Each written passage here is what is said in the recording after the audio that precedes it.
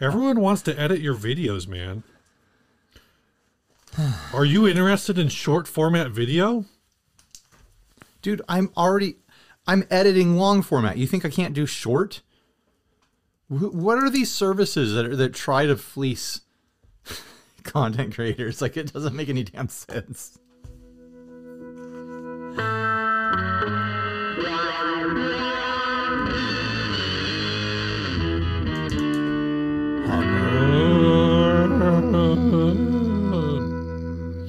We don't make enough money for ourselves. Stop trying to take some by doing work for us.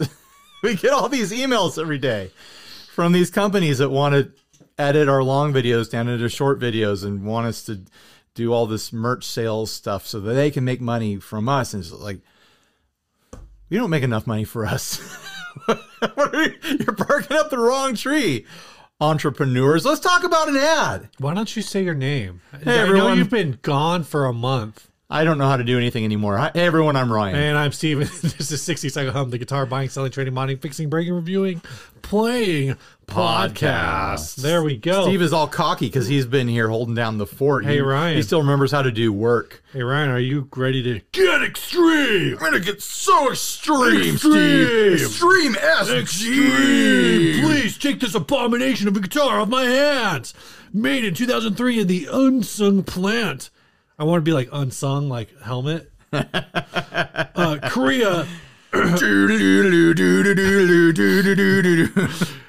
When I went as originally part of Epiphone C series, then later became part of the Goth series. I can't do that high part, so I'll just go back to reading. This episode is going to win an award. I can tell already. We're off to the races. It features the E series, Dove ring head, stock shape, Andy logo, as well as the E series.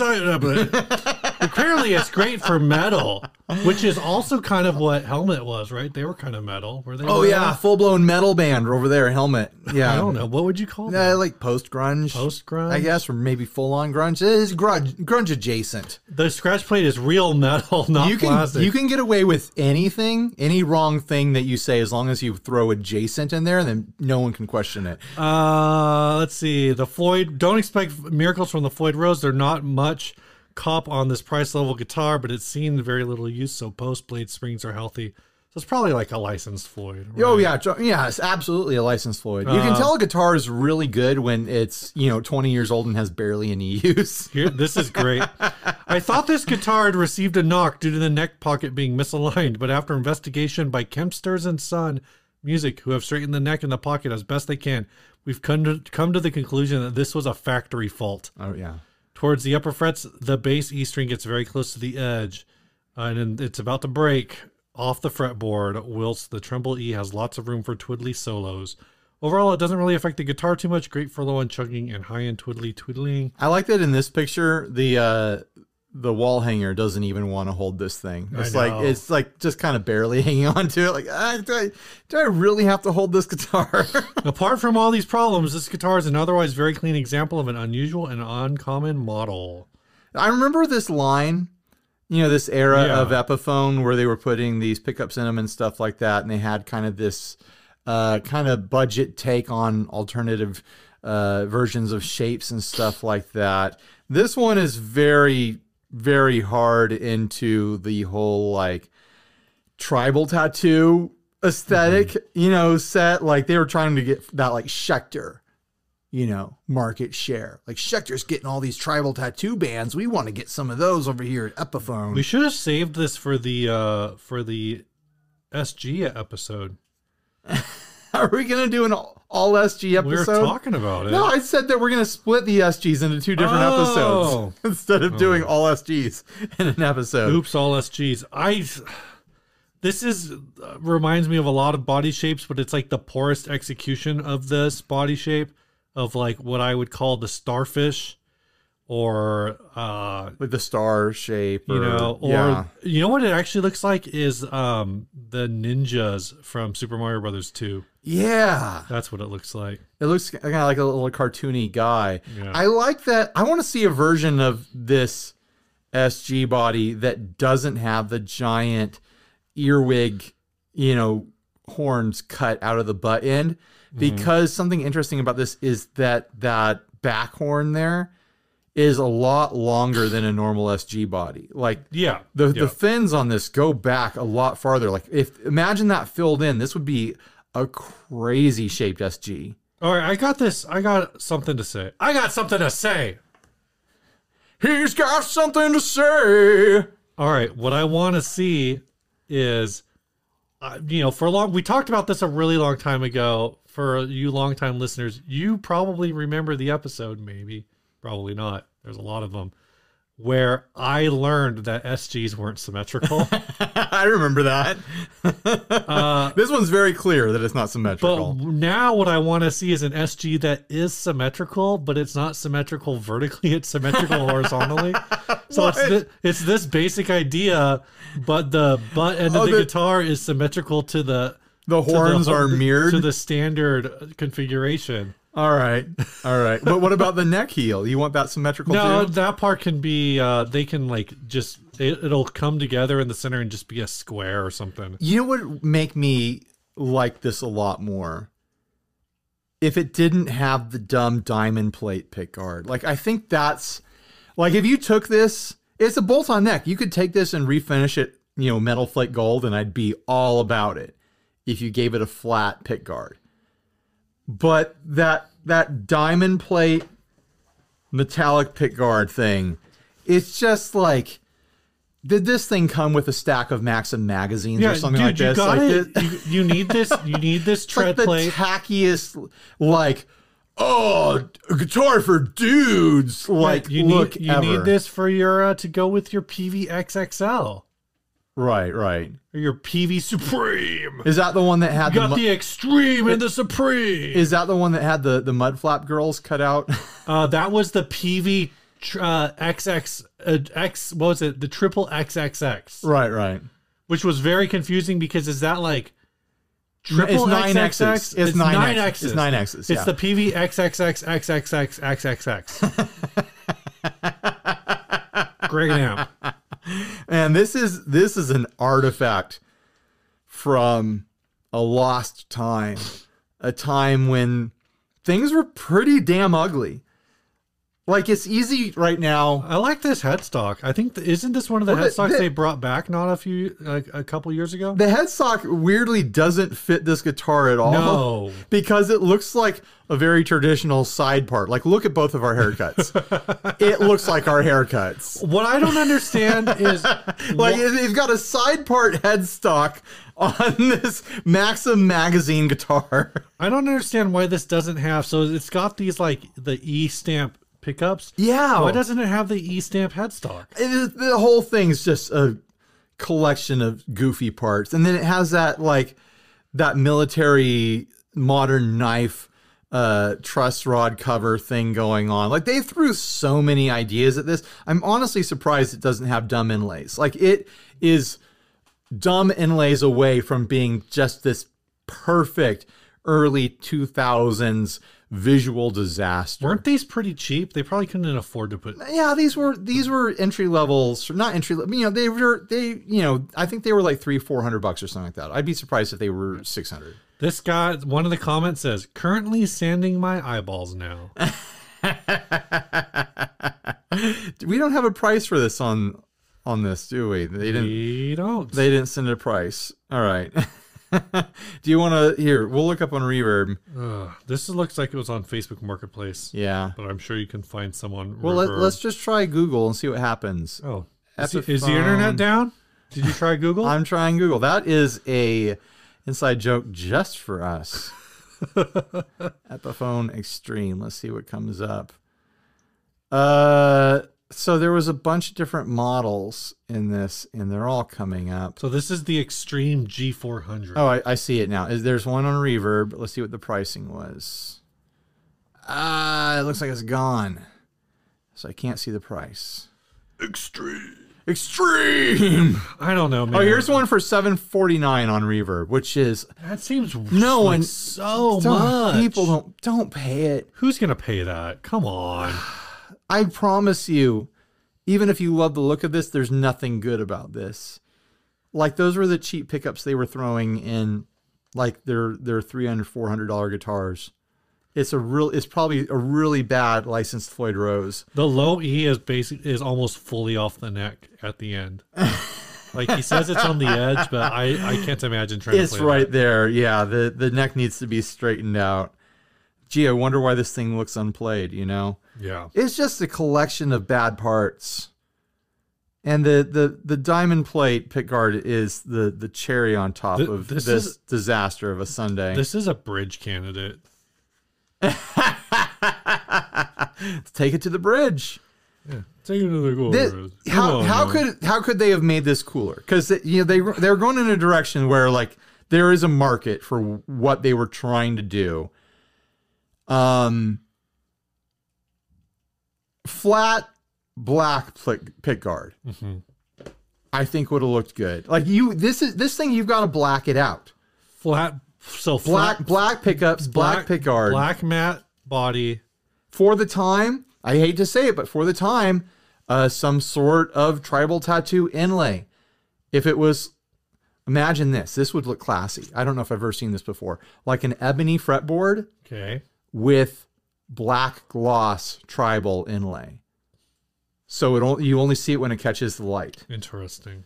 And then the headstock, they got to do the 6-in-line Explorer headstock. Oh, that would have been cool. Reverse it.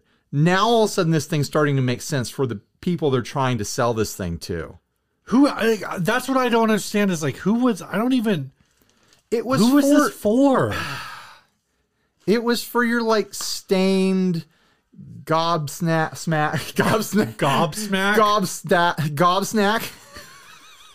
stained gobsnack disturbed, you know, like drowning these pool. Kind of like, you know, even like your creeds and your hithers and stuff like that. Your hithers. What was the name? Hoobastank. Hoobastanks. You know, like this. It wasn't even a genre of music. It was a genre of Chabelle, college-aged men that existed in the 2000s. They're not quite nu metal. They're not quite emo. They really have no home. They're definitely there. You would have never seen this guitar. No. At like an indie emo show. You wouldn't have seen it at a nu metal show either. I think you would have been more. No, because it would have been all like Ibanez 7-strings and stuff. Okay, fair. Yeah. No, this is a no man's land in between everything that was going on there. It's that awful like radio. It was the late 90s, early 2000s equivalent of AOR. It was butt rock. Everything. Yeah. Wait, what were you gonna say? Everything, butt rock. Yeah. Oh, I was thinking butt rock. Like all those singers sound like they're farting, or like they're holding one in. Right. It's been a while since I had a bowel movement. So I don't want to talk about the Philippines too much because I already you gotta wait till what's new episode with Andy. But there was a portion of the trip. There was a 5-hour that you couldn't poop. There was a 5-hour bus ride in and out of the Philippines to get to our destination. Yeah, and both times the driver was like his entire playlist off of his phone was like acoustic versions of that era of music. What? Like acoustic Creed, acoustic like Stained, acoustic Godsmack. What? And I turned to Jake and I was Lee. because the driver left the car for a minute and I was like, this is just acoustic tribal tattoos. And he was like, yeah.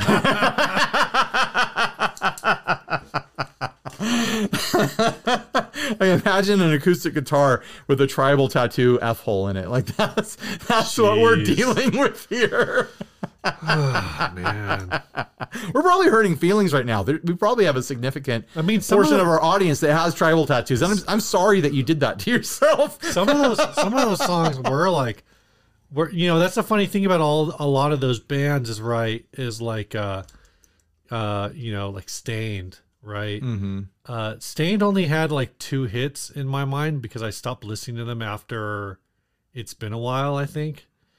So they had that one and they had the song Outside. And both of those songs are like acoustic guitars, and then like the chorus is like your drop tune, like jugga jugga. You know, it's been a while. It has like a super heavy chorus, and then it goes back to like this plinky, like it might as well be acoustic guitar. You know what's weird about that whole genre, that whole scene? That people thought it was listenable. That it's not that different than if you took because it's all very post grungy. Yeah. If you took Nirvana and Pearl Jam and Alice in Chains and just kind of and forgot to include the kind of fresh, edgy soul that was in those, and just and made that ball, that clump of clay, just kind of like bland and annoying, and like I think he doth protest too much macho, you know, like trying to prove masculinity so hard that you don't believe it anymore. Right. Like they really do heavily lean on these influences of bands that don't bother me at all. In fact, I enjoy them. Your Nirvanas, your Pearl Jams, your Alice in Chains. Like they look back at that so heavily with their influences. But how do you feel about Soundgardens? Yeah, there's some. No, they don't really do the Soundgardens in there. The Soundgarden's not really in there. But like, you know what I mean? Like, what about Pearl Jams? I said Pearl Jams. Oh, yeah. Dang it! You got your Pearl Jams, your Pearl Jellies, your Pearl Preserves. You got your Alice in Chains, your Alice in Khakis. You got your Alice. They turned Alice in Chains into Alice in Khakis. Oh my gosh. That's bad. They turned Alice in Chains into Alice in Ed Hardy. You're really into Ed Hardy this week. Am I? Is that my second reference? Well, I'm saying like outside of this, you have referenced Ed Hardy several times. Who was I talking about? Because we were talking about black hair lady Amy Winehouse. Oh yeah. They tried to make me wear Ed Hardy. And I was saying that Amy Winehouse is Marilyn Monroe for people who wear Ed Hardy. You got anything else to say about this? Here's who this. Sorry, fans. So Amy Winehouse, she made wonderful music. It's a whole other conversation. Here's the take on this guitar. Okay, give me the take on it. This guitar is when your like 13-year-old is getting into metal, like metal of that time. Right. So probably, yeah, like you're probably. This is your training wheels. Your Reload Metallica, your Fuel Metallica, your Reload, your the alt heavy adjacent stuff, whatever. Here, I'll give What else was metal then? What was metal in 2000? I don't Korn. Yeah, but your Mudvaynes, your Static X's. But you're the parent of that kid. Right. So you're going to the guitar store and you're like, hey, Guitar Center guy, my kid's into metal and they want a guitar. What guitar should I get him? And they're like, this one. Look how metal. Look at all those pointies. We're Guitar Center. We're trying to get rid of these. Here you go. Look, it's got tread plate. It's got 2 pickups and they're covered in metal. Yeah, everything about this is metal, including the Art Deco design on the pickups. Yeah, so that's how this guitar got into circulation. You got anything else to say about this? No. All right. Don't buy it unless you plan on throwing it off a bridge, swapping the pickguard and refinishing it and doing something to rescue it or mangle it even further. And in this case, reset the neck. Trying to repair the neck, which might not be repairable. Right. All right. We did it. One in the bag. Man, it feels good, Steve. Yeah. It feels good to be back. You feel good about this so far? I feel good. I feel great. This is a good episode. I don't know if I can keep this energy up for 2, but is this a good episode? Dude, we're 1 ad in. All right, okay. It's too early to ask that. But what it is time to ask is it, I don't know how to frame this in a question. What it is time to ask is, why aren't you supporting us on Patreon? If you want to head on over to patreon.com/60cyclehumpcast, for as little as $1 a month, you can support the making of this program and the fine content found therein. Just like these people. Oh, we don't have any new ones. That'll be it. Okay, we don't have new people. We don't have new people at all? No new housekeepings to do. Wow. So thanks. This is the part where you're supposed to feel guilty because you've thought about joining. You've thought about supporting us on Patreon, but you haven't. And now we've gone weeks without new Patreons. And it's your fault. It actually has been weeks. It has been. It's been like almost the whole year. Where is everyone? It's been a while. All right, so check that out if you want to support the show. Let's talk about these guys. Stringjoy. Stringjoy, you hold one, I'll hold one. This is the Stringjoy signature nickel wound. This is the 9-42. Ryan's got the orbital. I've got the Orbiter's a 10.5 to 50 gauge coated set. These are crafted in Nashville, Tennessee, but they're played on stages worldwide. If you support Stringjoy, you can click. If you want to buy some Stringjoy strings, click on the link in the description below. They're great strings. They're made here. They're cool dudes who support this program, unlike all of the people who joined us on Patreon this last week. You can buy these at Sweetwater, or you can buy them direct with our link down below, which is an affiliate link. We might not have new Patreon subscribers, Steve, but we did earn a commission because someone bought some strings. This episode is also brought to you by Big Ear Pedals. Look at that. Makers of the Wacka. Sometime this week, we're supposed to receive the back plates. Yeah. And we got in the mail today, I got a whole pack of Sharpies. Steve and I are going to sign all the back plates. Are we going to sign outside the back plate or inside the I think inside. Right? We're doing inside so that people don't mess it up with their Velcro. So we're going to sign all the back plates. We're going to ship them to Grant and Karen, and they're going to put all the pedals together and ship out everybody's orders. This is happening. I'm not going to say that there is going to be a batch 2. I haven't confirmed it. But if enough people email Big Ear Pedals and say, man, I'm really sad I missed out on the Wacka, I bet that there could be a batch 2. Maybe. We'll have to see how the resale market goes. If we see these hit in the resale market, look, for $700, $800, $900,000, I mean, we're going to have to reissue them. Here's what I know. Steve know things I don't. Down there, there's a gold sparkle helmet, and that company makes sparkle helmets in like 3 or 4 other colors. Oh my gosh! So I don't need more helmets. There is 100% potential. I don't know what to do with that other helmet. For other colors. Of Wacka. don't tempt Grant to send me more helmets. All right, what's next? What's next is Guitar Bass, sent by John Thomas. When I first saw this, I thought, this is absolutely ridiculous. And then Steve pointed out that it's not completely ridiculous. This is a bass with an electric guitar it's neck still completely ridiculous on the body so that it would be smaller and easier to reach for shorter arms. That's the whole listing. They want $80 for it. Can we figure out the parts here? Some no-name Stratty neck on this. I just realized this has like Gibson tuners on it. Yeah, How does that work? And I bet one of them is backwards. Either... No, it should be fine because it's from a 3x3 set. It's from a 3x3 set. That's why they went with the Gibson. So what we have here is a P-bass body. Yeah. With some sort of off-brand Strat neck that has been converted to a bass neck by skipping half the holes and then drilling a new hole on the other side of the headstock. This looks like it has the same problem as our last ad where like the neck, the width of the fretboard is not sufficient for the... I don't think it's a neck is in their crooked problem. I think it's a bass bridge is too wide for guitar neck problem. Exactly. They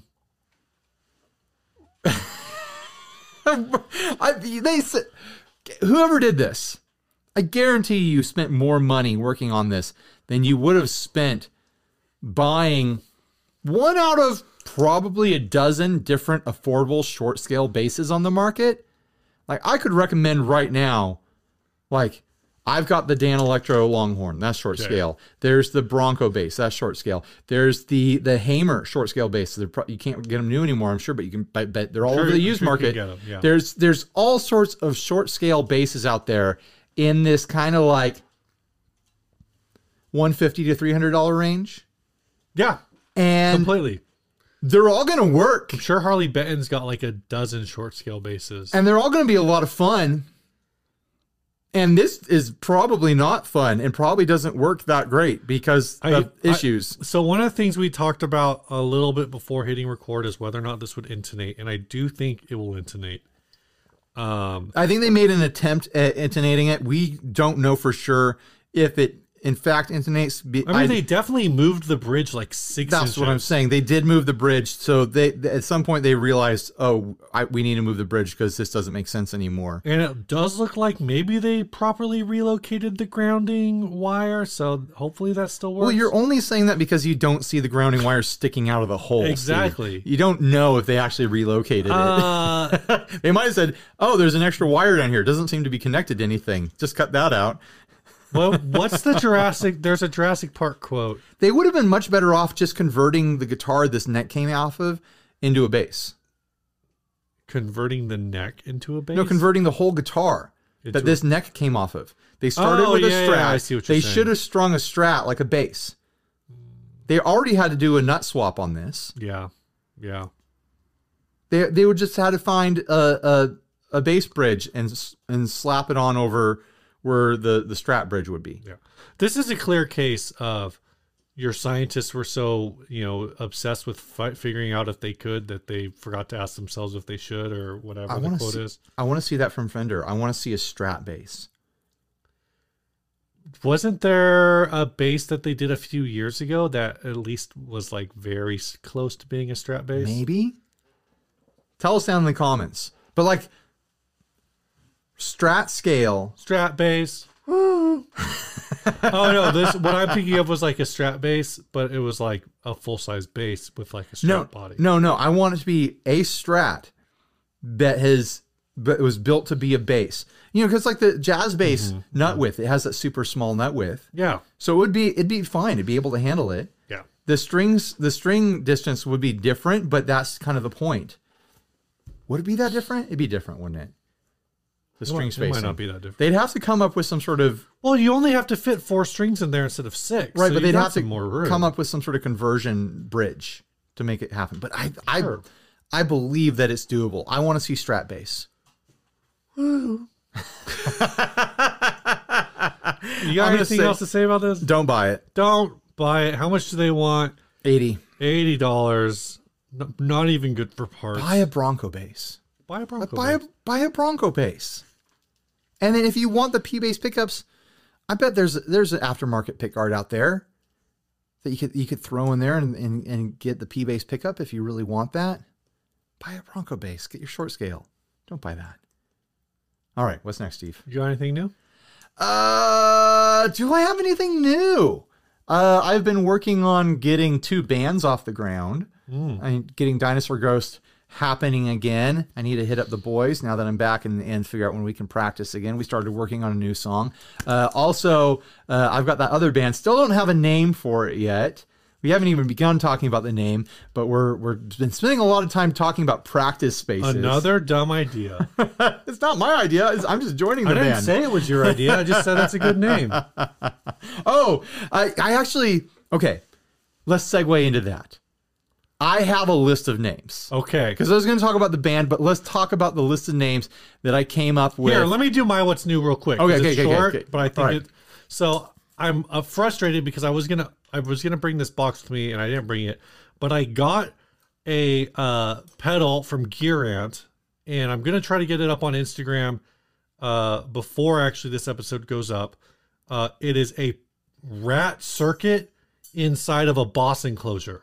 Ooh, fun! And what he's actually done is, you should do like a little video, like just showing it off. Do you have a Boss pedal? Yeah, I have a Boss pedal. Show me a Boss pedal. I want to find a Boss. Oh. There's a bunch of Boss pedals back there, Steve. Just take your pick. What I need is a DS1. Oh, It's fine. This will work. All right. But like in the DS1, you've got like the classic 3 knobs, so it's perfect for rat. Right. What he's actually done is it's a top mount. It's a top jack Boss pedal. He takes Boss enclosures, does a bunch of stuff on it. You talked about this on the live stream I did on Super Bowl Sunday. He actually fills in, so he removes the jacks here, uses a filler, sands it back down so it's even to fill in that hole, and then he repaints the whole thing. So it looks super good. If Boss went to Top Jacks, that would make the news. Yeah, it's a pretty and I don't mean like pedal. guitar news. I mean like your local news. The local news. This just in. Film at 11, Boss pedals. It's moving to Top Jacks. So I bring this up. But first, the weather. I bring this up for two reasons. One, it's super cool. Gearant is a great follow on Instagram because he does a lot of custom paint job stuff. Like he will take like a case. People will send him pedals just to get them refinished. And what he'll do is he'll like sand it down and then do like, say a white finish or whatever on it. And then he does like hydro dipping on pedals. So that's one thing he'll do. But two, to bring up the point that these like Boss rats went super fast, and they're the kind of thing where if a brand, we say it all the time, if a brand makes something and you want to know about it, get on their mailing list, follow them on all the socials that you use, because by the time I see something, and maybe if you're lucky, I see it and it gets shared on like our socials, but more than likely, even by then, it's too late because I'm seeing it 8 hours later. Yeah. Or I get an email, I buy it right away because I want it, and then I don't post about it till later that day because I got to go to work or whatever, right? So if you want to do it, you got to sign up for the emails. I know in the case of these pedals, like they sold super fast. In the case of the Waka, I think it sold in like 36 hours or something like that, less than 2 days. So get on those lists. Like I said, I'll have a picture on the socials. I'm super bummed I don't have it with me tonight. All right. So band names with Ryan Burke. This is a list of band names that me and all the other guys at Castaway Island were like throwing out there. And I just started writing them down because we would say something randomly like band name. It looks like you typed them up. I typed them up in a notes document. You can see how many there are. Right, but you said you wrote them down. I wrote them digitally on my phone, Steve. Oh, okay. I hand wrote them with my fingertips digitally with a digital keyboard on my phone. All right. So the first name, the original spin-offs.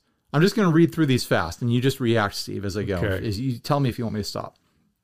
Buses with Basements. Panic of the Stage. What is it with dogs and drones? The Stage Frights. Sunburned at Breakfast. Brunch Theory. Massacre of Kindness. Brunch Theory sounds like a late 90s trip hop. Like sure. You should be playing with Massive Attack. Like acid jazz. That could work too. 7 Inches of Sunshine. Living in a Memory. Black Metal Pool Party. Hey, why not? Can't Kill Chemistry. Kangaroo Jack-Off. Tropical Depression. Bone in Meatballs. Church of Aquatic High Five. Giant Fire. Anything could be a band name. No starfish required. My Gay Uncle. My Fat Uncle. So My Gay Uncle is parentheses indie band, and My Fat Uncle is parentheses ska. What?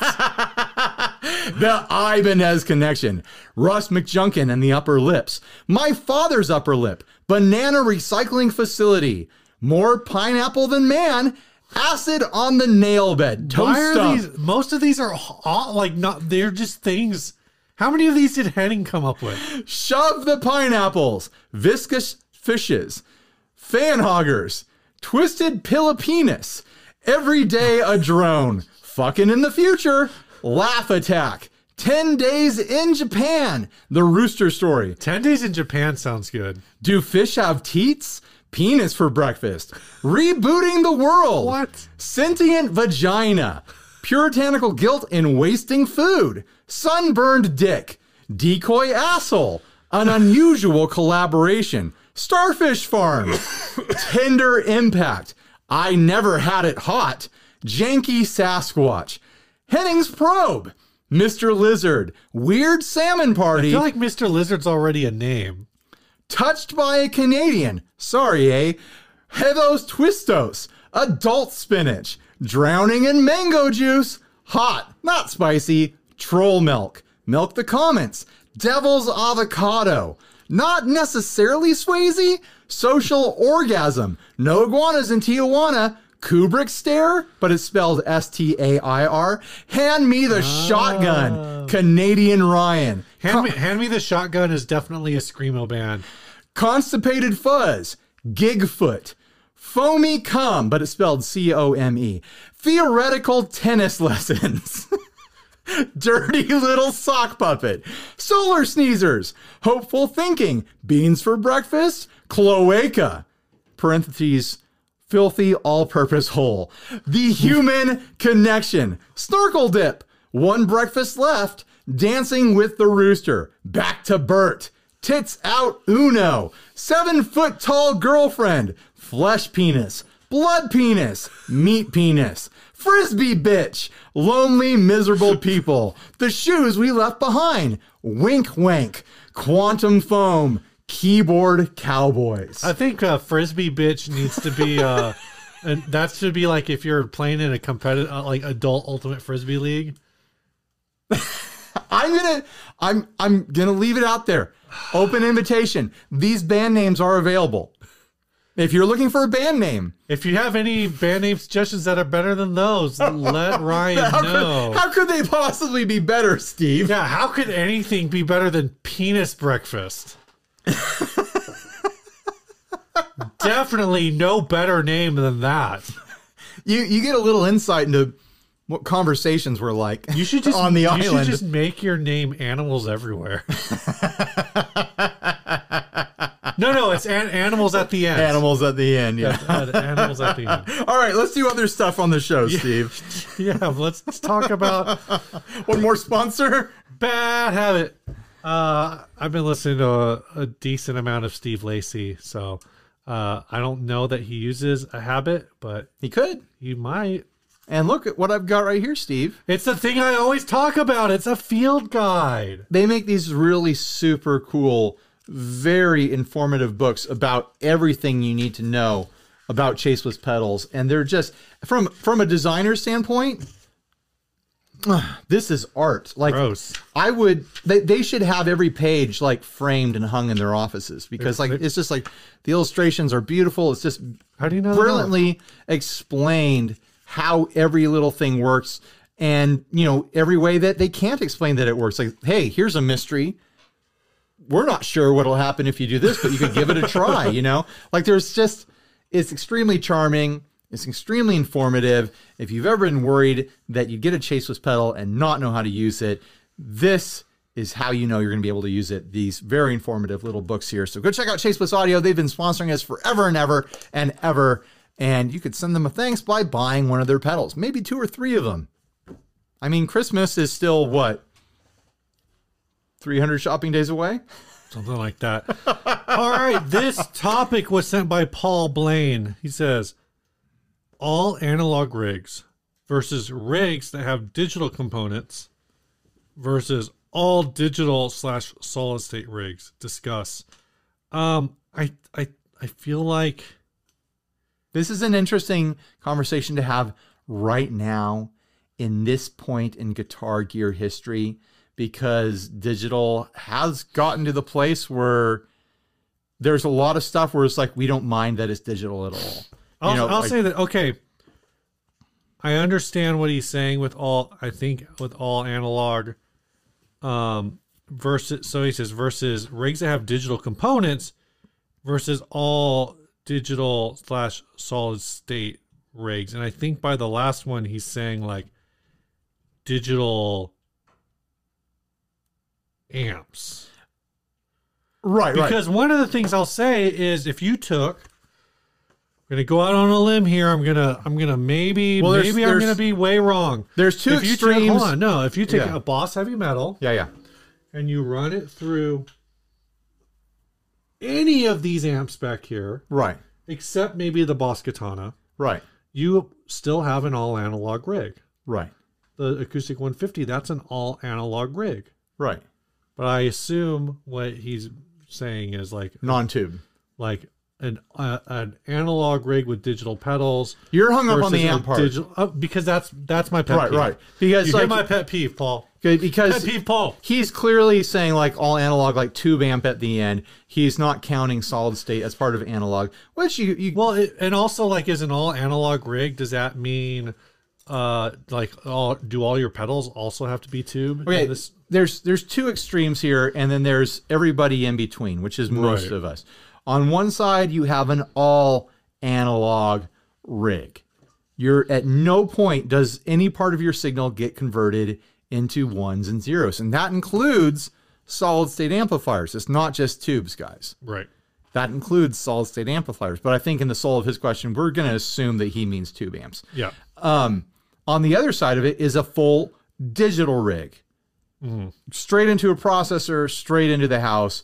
Maybe you have pedals that are digital before the processor or after or something like that. It's the majority of your rig is converting your signal into ones and zeros and then converting it back into an audio signal. Where most people are comfortable living these days is various digital components to their pedal boards. Yeah.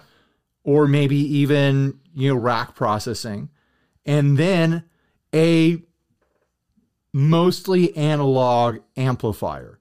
Like, I think that's where most people live these days. Like, most people are like, oh yeah, I have no problem throwing a digital reverb on my pedal board before my tube amp. And I don't think, because the amp and the speaker are really the last part of a guitar voice, I think all those ones and zeros, if you could even hear them, by the time they hit the tubes or the solid state components and then hit a real speaker, like that all gets filtered and smoothed out. Right.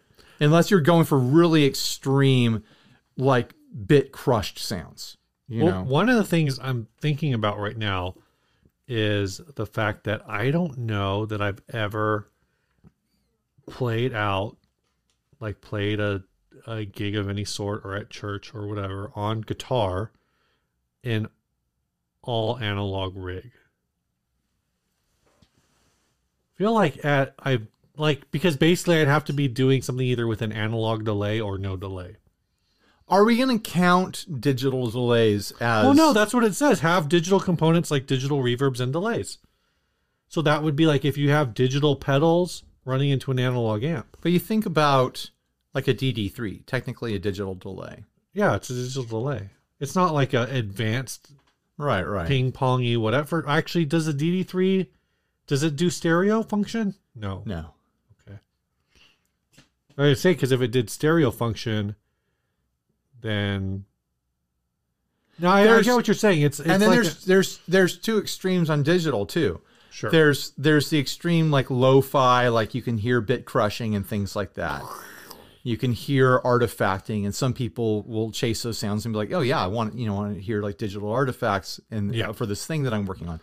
And then there's the other side where the processing power is so high and there's so much going on that you get into hyper realism, like fidelity beyond what guitar is supposed to be capable of. Like just stacks and stacks of octavey, shimmery reverbs and modulations and hi-fi sounds that could never be obtained with a standard analog rig. It's your classic, like,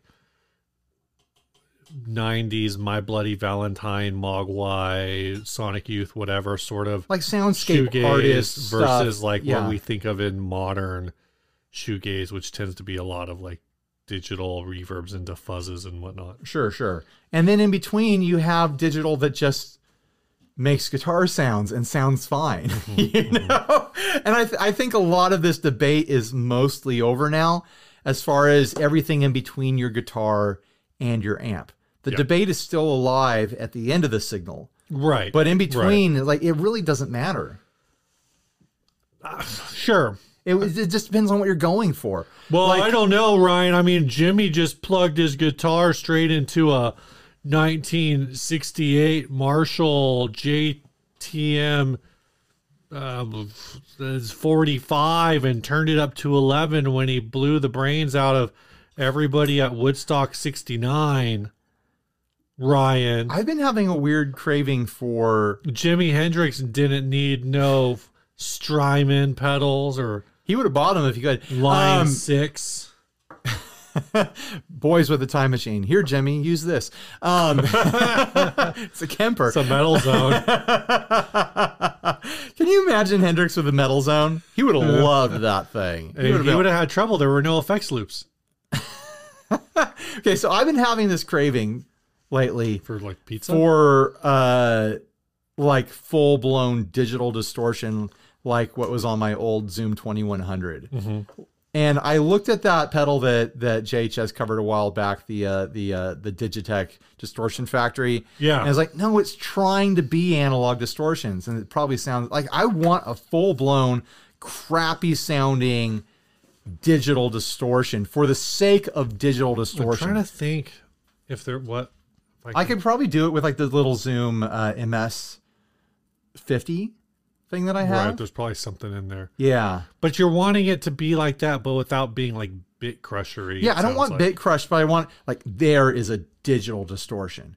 You know, but I don't want it to sound like lo-fi. It's just that very specific, like not a lot of dynamics, kind of on and off, very tight grit to it. Like there's nothing organic about it at all, just this hard crunch, you know? Like, I think there's a use for that because you used to encounter that as like, oh, here's the distortion in this cheap floor modeler from 1997, and it's just, you know, the best emulation I have of a Metal Zone right now, sort of thing, or of a high gain amp, and you live with it until you can get the real thing. I want the fake thing again. Mm-hmm. And there are certain things that I don't think have made the transition to digital versions yet. Like I don't think it kind of sounds like what fuzzes don't do well as digital. Right. It kind of sounds like what you're saying is like, you know, Coca-Cola is good, but sometimes I just need that. What's a knockoff of Coca-Cola? I want that Shasta Cola. Yeah, I want the store brand Coke. You know, the store brand cola. It just says cola on it. Cola. Did we murder this conversation? Yeah, We're done with I mean, it? I think it's tough, and I think you're right. Like for the most part, there's pros and cons to everything. I think for the pedals though, like it's hard. You can get. I think to me the thing is like, so like you can get simple digital pedals. They don't have to be right. They don't have to be the Habit. You know, they don't have to be the Strymon Strifecta. They can just be. They don't have to be some sort of Maris thing, you know. Yeah, they can be a 3-knob delay.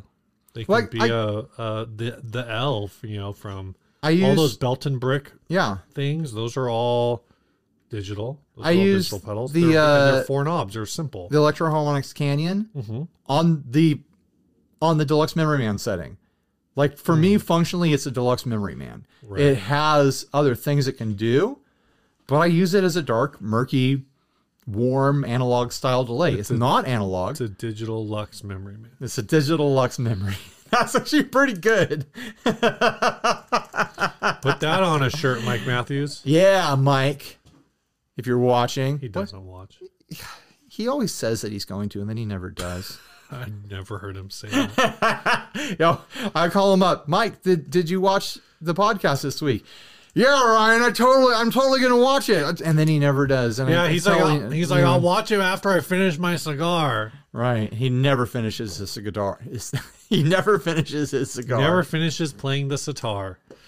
You got anything else, man? I haven't seen Mike Matthews in person in a couple of years because he used to go to NAMM all the time. Maybe he'll be there. And then COVID happened. I'm getting not to derail. I mean, I've never actually talked to him. I'm just gonna say that. I'm kind of getting. We need to talk to the boys about what we're doing for NAMM because I'm getting real itchy. Okay, talk to the boys. You figure it out. Talk to the boys. My plan has been pretty loose. I might just like crash at a friend's house overnight and just two days up there. But if the boys have a place, I'll crash with those Carps boys. Yep. With the Carps. The Carps. You guys don't understand the reference, but you know that's fine. That's our boys, the Carps. If they're getting in Wednesday night, I might go straight from They Might Be Giants to NAMM. I was probably going to do Friday, Saturday, because I don't know. Because you would be going north anyways. I have an hour drive home after that show either way, so it's either an hour to I need to start middle of Riverside County or an hour to Anaheim. I need to start looking at dates seriously, huh? Because that's coming up. When is NAMM again? April 13th, 14th, and 15th. So it's not this month. It's not. No, it's not this month. It's not March. Next month, which is March.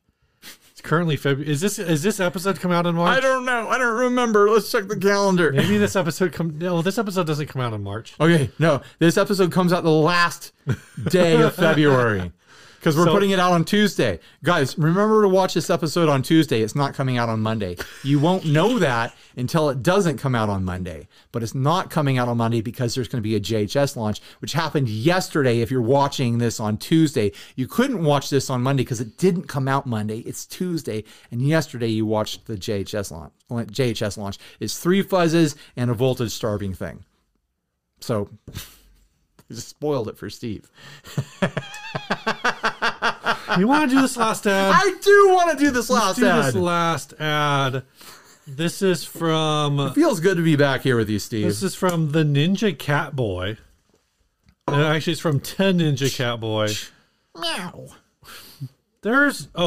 All this says is Jazzmaster, $1,000. It's in Culver City, California. Mm-hmm. I actually found the ad for it, the offer up ad, and it didn't have any more text. This is it. What's up with this? Whammy bar here? There's a lot going on here. There's a lot to unpack here. Why is there a hole cut in the pick guard? We've got a made in Mexico Jazzmaster here. I think it's got J Mascis pickups in it because it's got the screw pull pickups, which is like the P90 style internals. Right.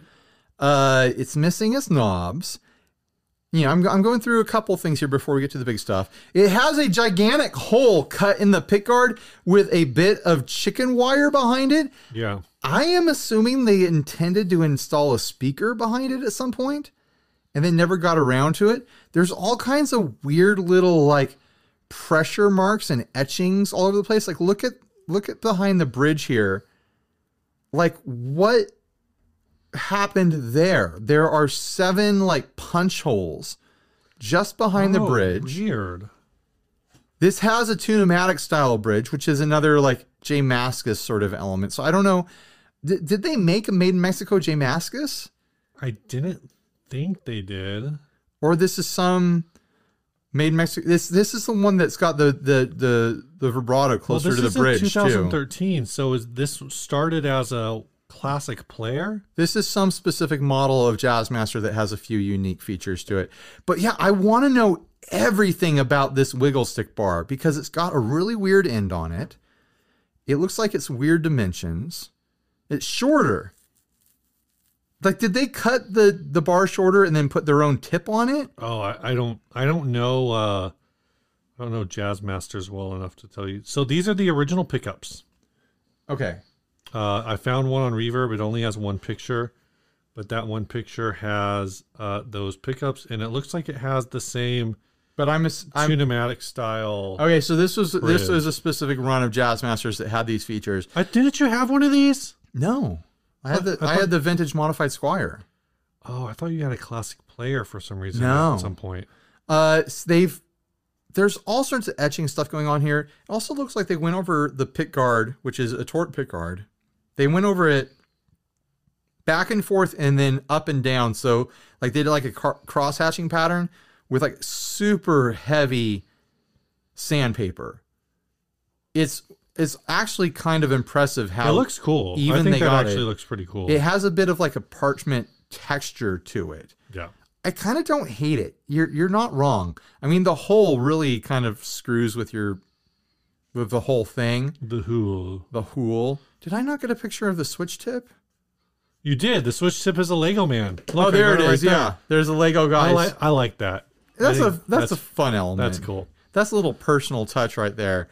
They want $1,000 for this. Yeah. Oh, also there's an etching at the bottom of the piece of wood just below the last fret. This person had a thing about etching and scrape. This is someone who leaves graffiti in bathroom stalls. You know, that's what's going on here.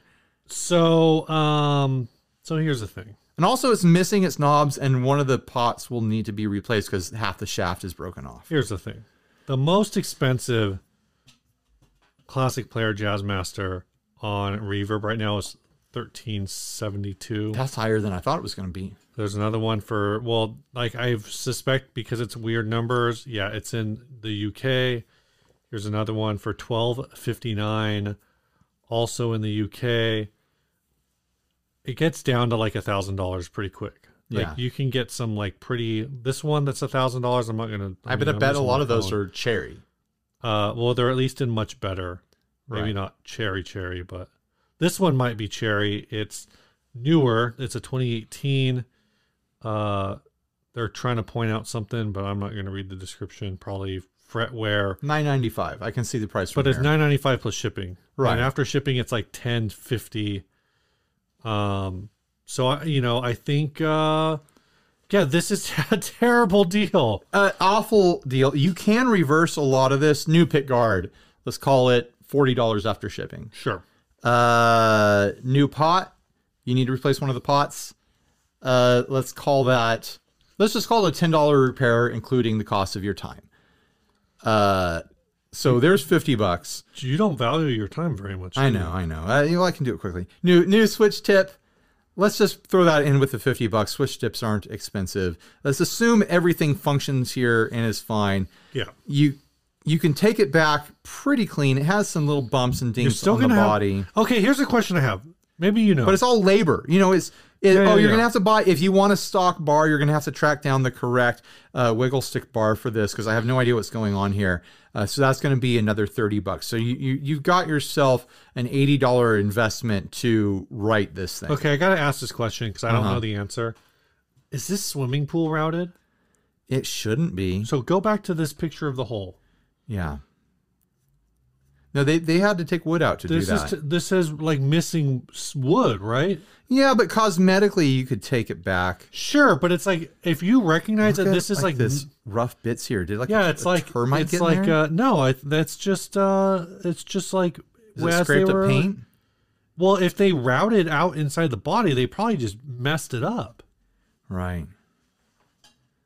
This thing's gonna need, like, looking at all the wires hanging around in there and how messed up stuff looks. You're probably gonna end up rewiring. I think you're gonna open this up and find like a mama rat and a papa rat and some baby rats. Maybe it was the cage. The dude's just been like feeding Cheetos through that mesh. He put his little pet. He's got some poor field mouse in there, and he locked it inside of a guitar. He's like, "This is your new home," and he puts little pellets through there and little bits of straw for it to make a nest, and it died in there. So he's like, "Oh, my pet died. I'm selling the cage now." This cage makes me sad to look at. I gotta sell it. The mouse is still in there.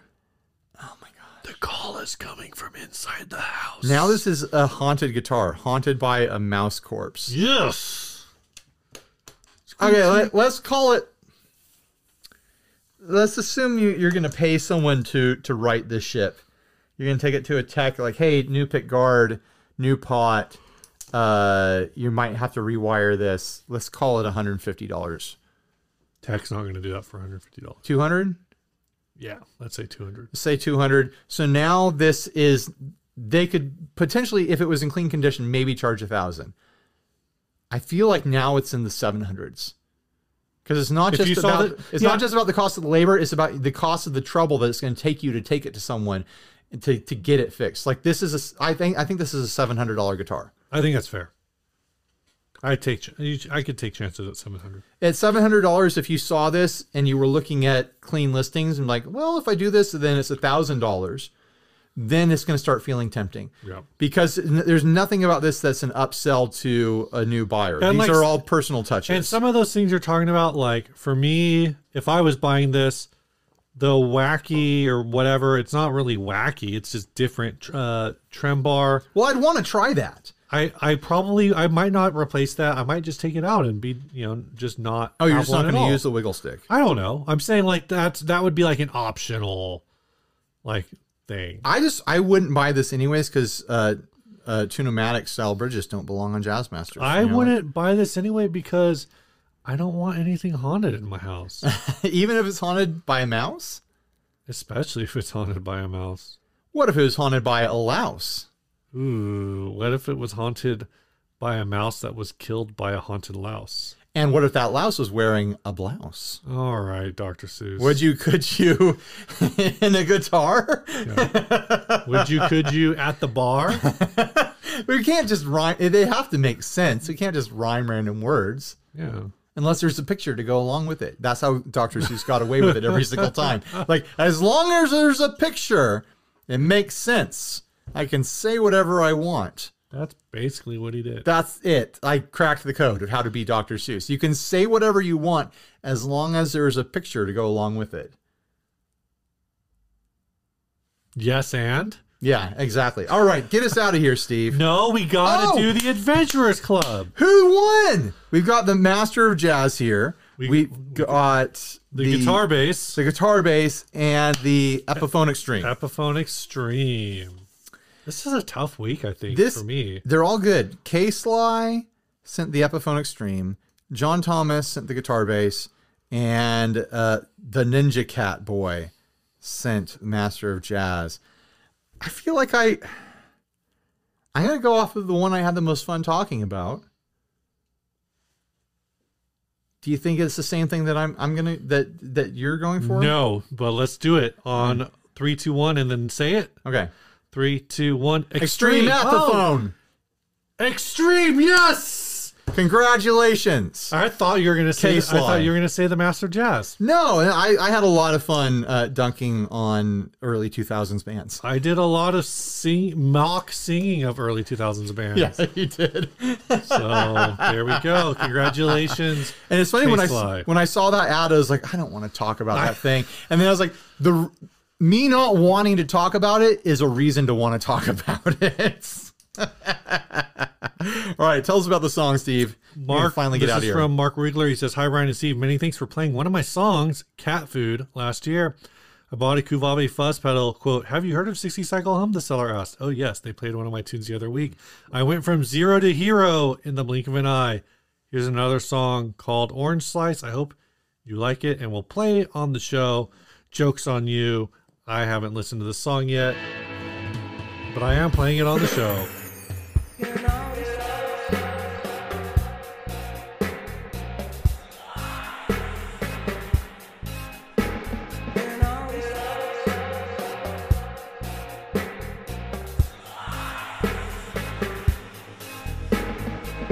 Sitting silently, reflecting, my mind is spinning in no direction, like an orange slice. Is this my way of life? Like an orange slice. It's just my way of life. You're just a decoration on the top of my drink. I made you laugh, now I think you stink. I never really gave a thought for you. Sucking lemons in a slow-mo tune. Sitting silently, reflecting, thoughts escaping me in no direction, like an orange slice. Is this my way of life? Like an orange slice. I have this for life.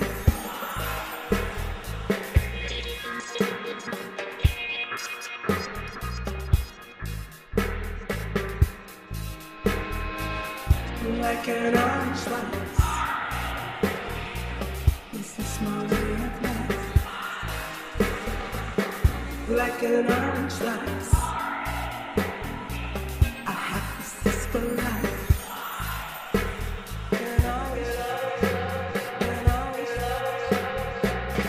Very charming, very fun, kind of light and citrusy.